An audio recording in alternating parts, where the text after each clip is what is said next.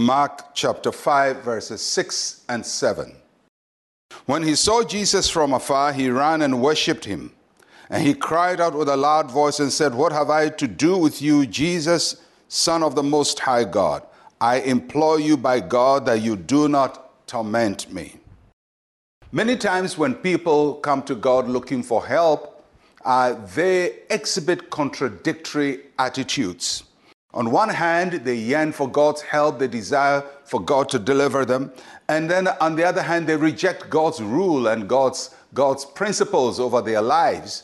And this man exhibited both, this demon-possessed man in the Gadarenes.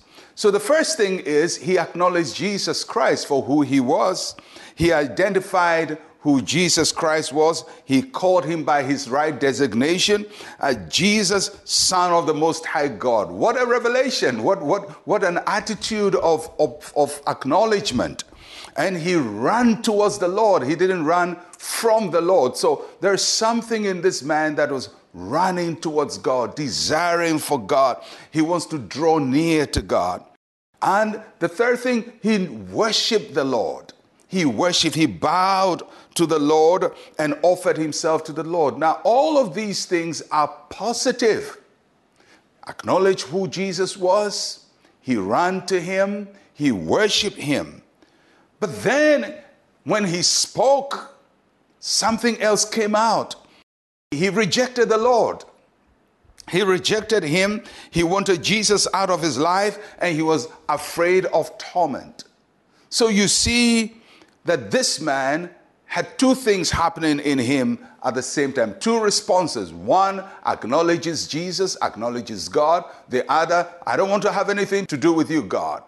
You know, there are people like that. Oh, I want God to help me, but I don't want to obey God's rules. I want God to deliver me, but I want to live my life as I wanted. I want God to deliver me, but, I make my own decisions. You can't have it both ways.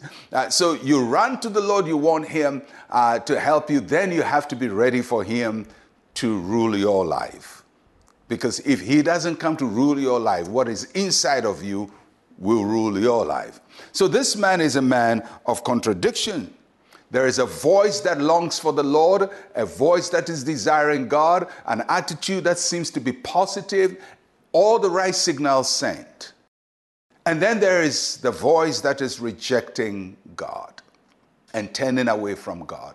Thankfully, Jesus knew the difference. He knew that that which was running for the Lord Jesus Christ, which was seeking him and worship him, was the man's true inner feeling.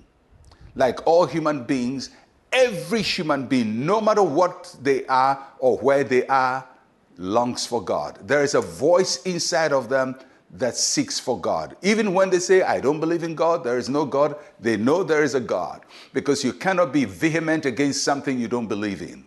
So something inside of them wants God. Then there's the other voice that says, don't come close to me, get away from me. That's the voice of the unclean spirit living inside of him. Now, if you're not careful, you may think the same person is the one speaking those two phrases, come, I want you, and I don't need you. But Jesus saw the difference. And I think that it's always important for us to know that no matter how tortured people are and how contradictory they are, to be able to distinguish between their true desires, their inner desires, and that which is not of them, but which controls them. And Jesus was able to make that distinction. It is in making that distinction that he was able to identify the spirit that is inside the man. And we'll look at that tomorrow. Let's pray. Say with me, Heavenly Father, I come to you with all my heart. Set me free from every sin and bad habit.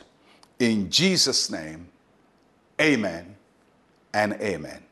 Well, I'll catch you again tomorrow. I'm Pastor Mensa Otabil. Shalom, peace, and life to you.